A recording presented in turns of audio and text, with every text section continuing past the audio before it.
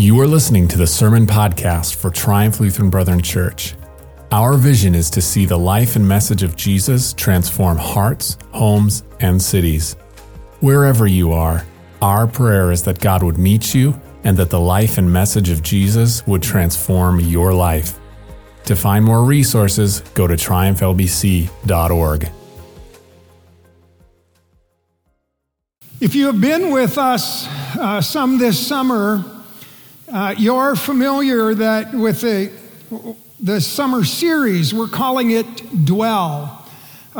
We're using an opportunity this summer to memorize Scripture together as a congregation. And if you haven't been with us much this summer and you'd like to, there's still some brown envelopes back on the table, just a few of them left, and they say Dwell in it. And they have these cards that are the Scripture passages that we're memorizing together. And you can join us in memorizing Scripture that God's Word might dwell in us richly. Several months ago, all of the pastors got together and we began talking about this series. And we thought, well, this is a great idea. How do we put it into practice? Which verses do we use? And then how much of which verses do we make as the sermon text? And, there was this conversation about it. And what it came down to is there was a few criterion that we wanted to use in choosing what our key texts would be for this summer.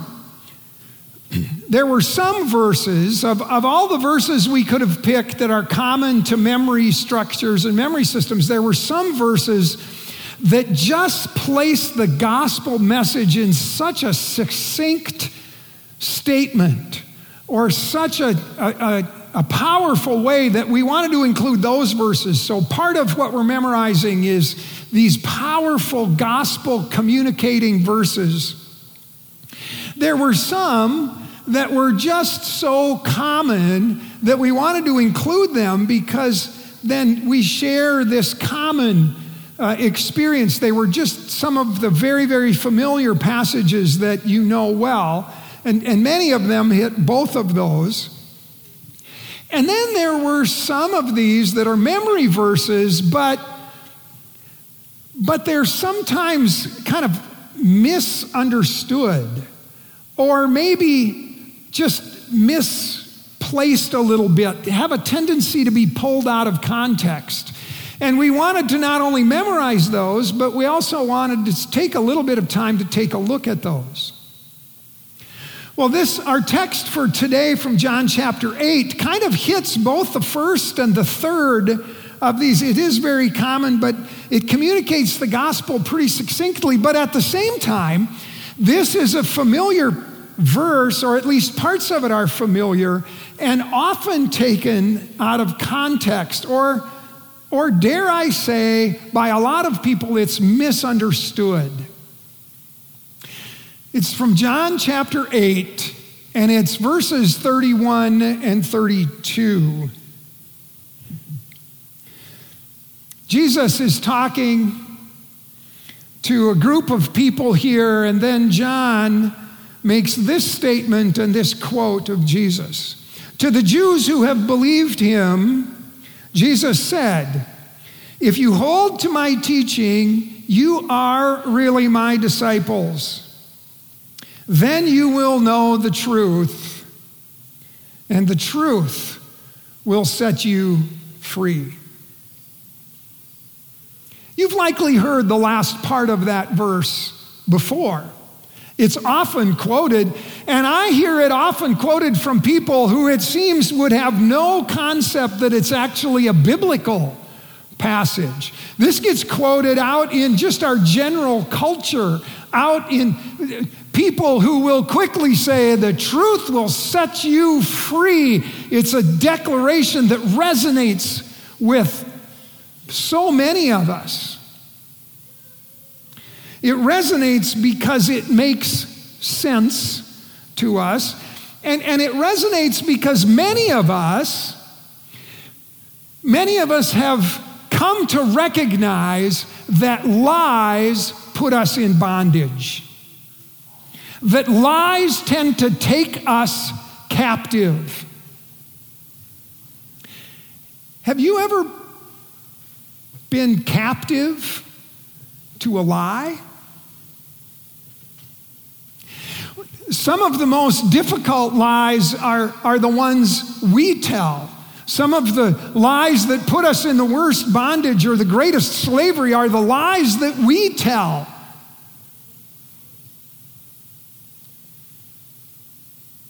give you an example from my life. If you've heard me before, there are several times when the stories that shaped my life so often are stories of growing up on a dairy farm. Well, this is one of them. So if you don't relate to dairy farm stories, hang in there. It's not going to take the whole message. But when I was a teenager, probably a young teen, probably 13, 14 years old, it was my job one night to milk the cows.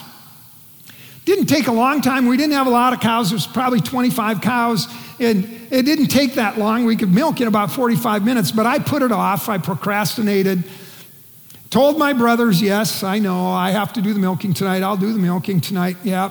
And I put it off and put it off. My brothers all went to do other things. I put it off. Finally, I couldn't put it off anymore, and I started. But I did it half-heartedly, and it was taking me forever. Not that it had to. It just did, because I wasn't diligent about it. And it was taking me so long that eventually I thought, man, I should have been done a long time ago. And then the thought entered my mind, would my brothers know if I just quit? I was probably 2/3 done. Would my brothers know if I just didn't milk the last bunch of cows? I don't think they would. I don't know if they pay close enough attention. So I didn't. I decided I'm done. And as I was cleaning everything up and I was going to go, believing this lie that I told myself that they'll never know, right? It dawned on me. I was a little, it seems now that I tell the story, I think I was not as bright as I'd like to imagine my 13-year-old self being. I wasn't as quick because it dawned on me, when the milk truck comes tomorrow to pick up the milk and take it to the creamery, they're going to know how much is there, and it's going to be obvious that there's not enough milk in the tank. Something went wrong. Oh, no, I'm going to be found out. The reasonable thing to do, the wise thing to do, would have been to suck it up, go back and milk the rest of the cows. I didn't do that. What I did was take approximately the amount of water that I would have gotten from those third of the cows and put that in the tank. And I realized now there's enough liquid in the tank. And even as I was doing it, it dawned on me, somebody's going to take a sample of this and say, are the Rogness cows giving skim milk now? Right? This wasn't going to work. But now there was too much liquid in the tank for me to go back and milk the rest of the cows. So now I couldn't even fix it. I was trapped. You ever been trapped in a lie? And I even convinced myself that it wasn't entirely a lie. If my brothers asked me the question, did you milk the cows? I could say, I milked cows. I didn't milk all of them. I didn't have to say that, right? But it could be a partial truth, and I wouldn't have to give a blatant lie.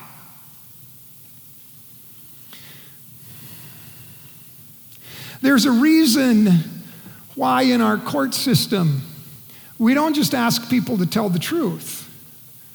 We ask them to tell the whole truth and nothing else, right? Because half-truths and partial truths and truths mixed with some untruth, they lead us captive. They enslave us in the same way that blatant lies do. And because we know that lies enslave us, that lies take us captive, this verse resonates with us. You'll know the truth, and the truth will set you free.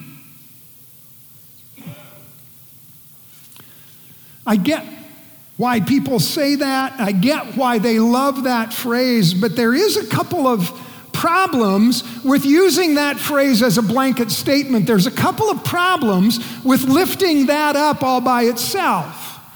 And the first one of those problems is that our culture has a difficult relationship with the concept of truth. And it's not just our Western 21st century culture. Human culture throughout the centuries has had a difficult problem with an interesting relationship with this idea of the truth because, pardon me if I just wax philosophical here for a minute, because truth is one of two things. Either it is objective, meaning it exists and it's outside of us, and we should learn what it is, figure it out, and live underneath it. It's objective. Or it is subjective, meaning it's subject to my whim or our whim. And the reality of the human condition is we like truth that we're comfortable with. We like truth that is familiar to us.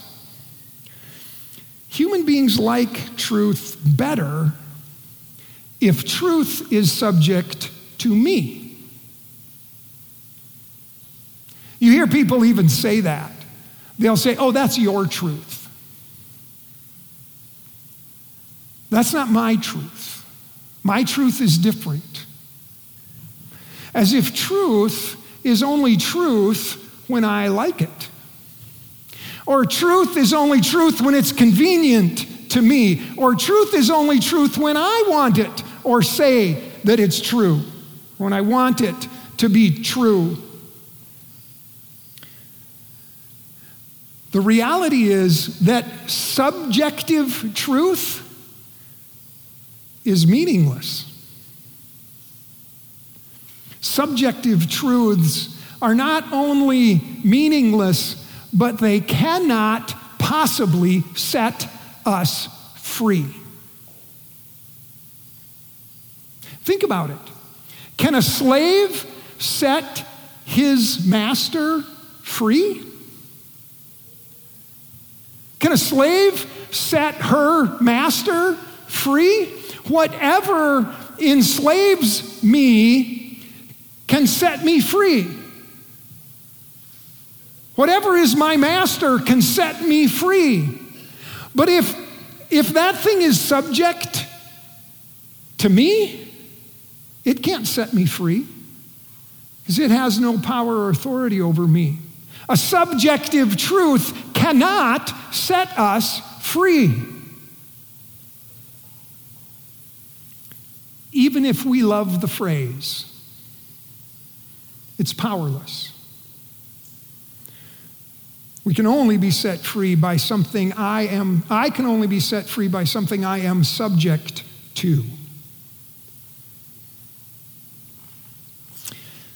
There's another reality that causes a problem if we make this blanket statement, the truth will set you free, and it's this, that sometimes the truth doesn't set us free. Sometimes the truth is the very thing that condemns us.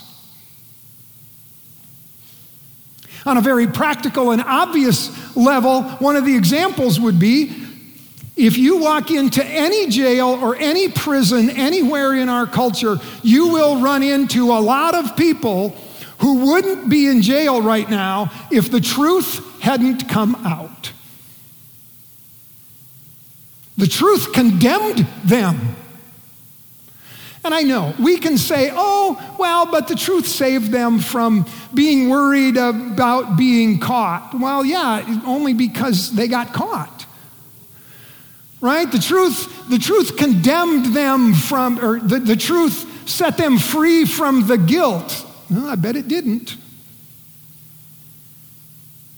The truth sometimes condemns us. And that's even true in God's word. Right? The truth of God's word condemns us, doesn't it? So it's a bit of a problem for us to say as a blanket statement, to hang our hat on this idea that the truth will set you free. Because sometimes it does and sometimes it doesn't. But whether or not the truth, knowing the truth, hearing the truth, coming to grips with the truth, whether or not that really does set us free or not, that's kind of different from what this verse really means. That's not what this verse is trying to communicate. It's bigger than that. It's better than that. And to understand a little more deeply where this is going, we need to keep going to the next few verses. So we started with verse 31 and 32. If you hold to my teaching, you really are my disciples. You will know the truth, and the truth will set you free. But among this crowd are some religious leaders and some others. And they respond to this statement that Jesus makes. They answer him, "We're Abraham's descendants. We've never been slaves of anyone. How can you say that we shall be set free?" I'm going to pause here for a minute. Did they forget Egypt? Right? Did they completely forget generations of slavery in Egypt? Decades of slavery? Did they forget Moses drawing them together and leading them through the Red Sea to freedom from slavery in Egypt? What do you mean we've never been slaves of anyone? Did they forget the Babylonians, who at different times came in and conquered them and hauled large numbers of them off? Maybe I'm a little harsh on them. Maybe what they were saying is those of us who are standing here talking to you, we are sons of Abraham, and we have never been slaves to anybody. Maybe it wasn't a categorical we, all of us, descendants of Abraham. Maybe it was an individual we. It's like, Jesus, we don't need to be set free. We're good. We don't need whatever this freedom is. We don't need it.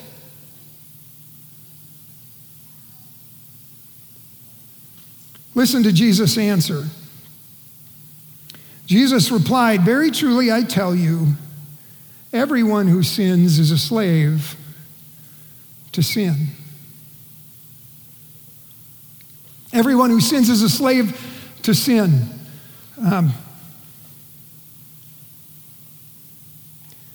Anybody here have this sneaking feeling that you should hang your head at this point? Because that's me. And if I may be so bold, that's you. Because note, Jesus doesn't say, everyone who sins a lot is a slave to sin. Some of you, I'm 100% convinced that some of you in this room sin less often than I do.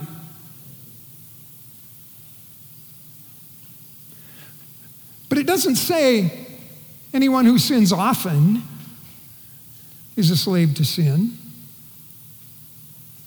And it doesn't say anyone who commits one of those big sins. I'll let you decide what those are. Anybody who commits one of those big sins, they're a slave to sin.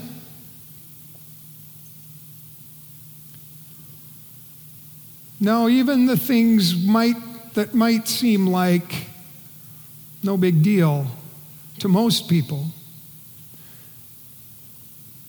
Anyone who sins. It doesn't even say anyone who habitually sins or anyone who's addicted to things that are sinful or anyone. It just says anyone who sins is a slave. Everyone who sins is a slave to sin.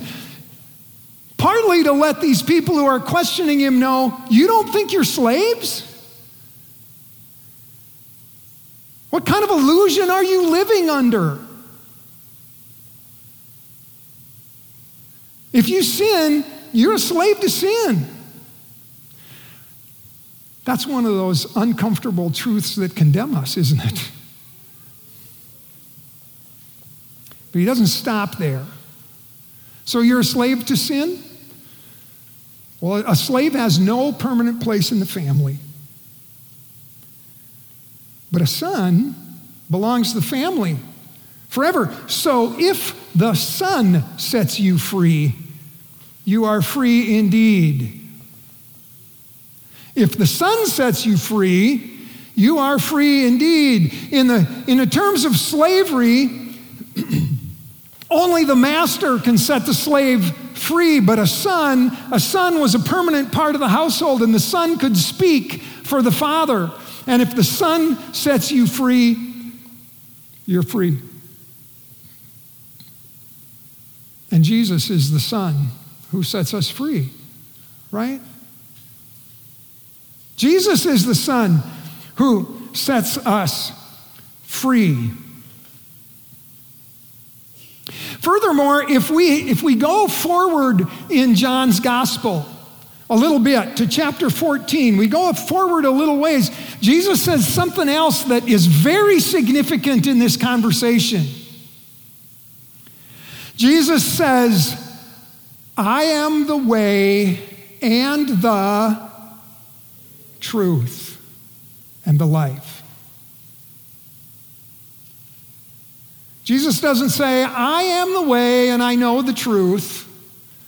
Jesus says, I am the truth.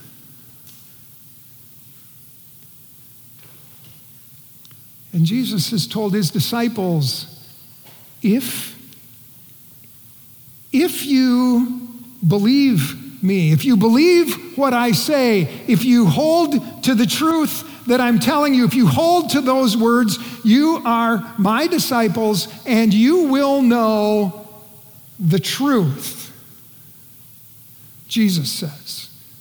And the truth will set you free. Slaves are set free by the one who is the truth.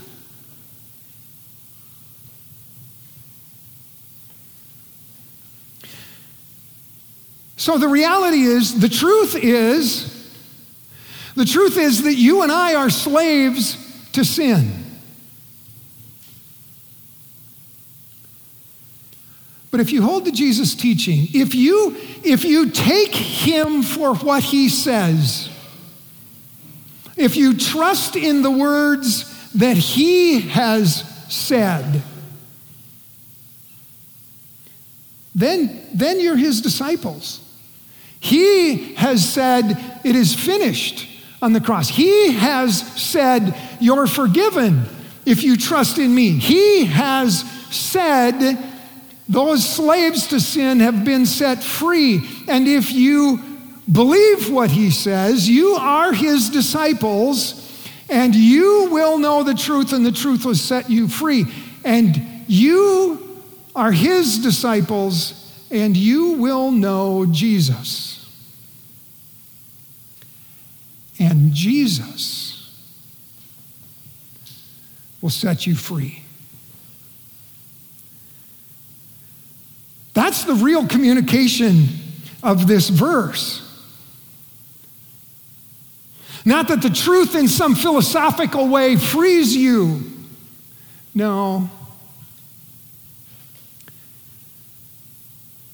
Trust in Jesus, the one who is the truth, and you will know Jesus. And Jesus will set the slave to sin free. You pray with me. Father, we thank you. As people who recognize our slavery to sin, as people who recognize that we can't possibly free ourselves from the way sin enslaves us, the bondage that we are in,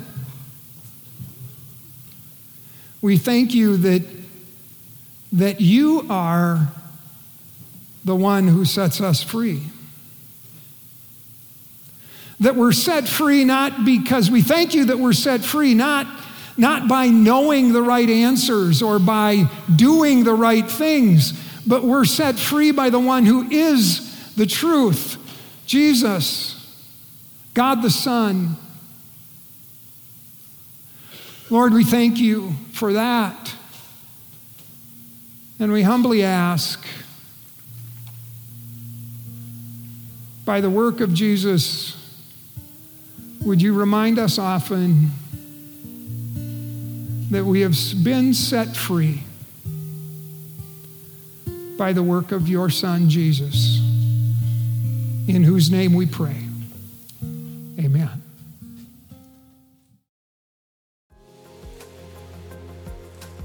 Hey, I'm Pastor Doug. I just want to take a minute and to say thank you for downloading or streaming this content today. We at Triumph pray that it will transform your heart and draw you closer to Jesus Christ. I have 3 quick thoughts that I just want to share with you, and it'll only take a minute. First, we'd love to connect with you. If you'd be willing, visit our website at triumphlbc.org/connect and let us know how we can reach out to you. Or you can visit triumphlbc.org/events to find an activity that you could jump into. Second, we hope that you see this content as supplementary in your walk with Jesus. Our digital content isn't really designed to be a replacement for belonging and engaging with a gospel community, whether that's here at Triumph or another church. And third, we invest a lot into producing this content, and it's used to bless people like you and others all over our community. If this or really any of our other resources that you find online have been a blessing to you, would you consider giving? It's because of your generosity that we're able to continue creating and serving online. Thanks again, and may the Lord bless you.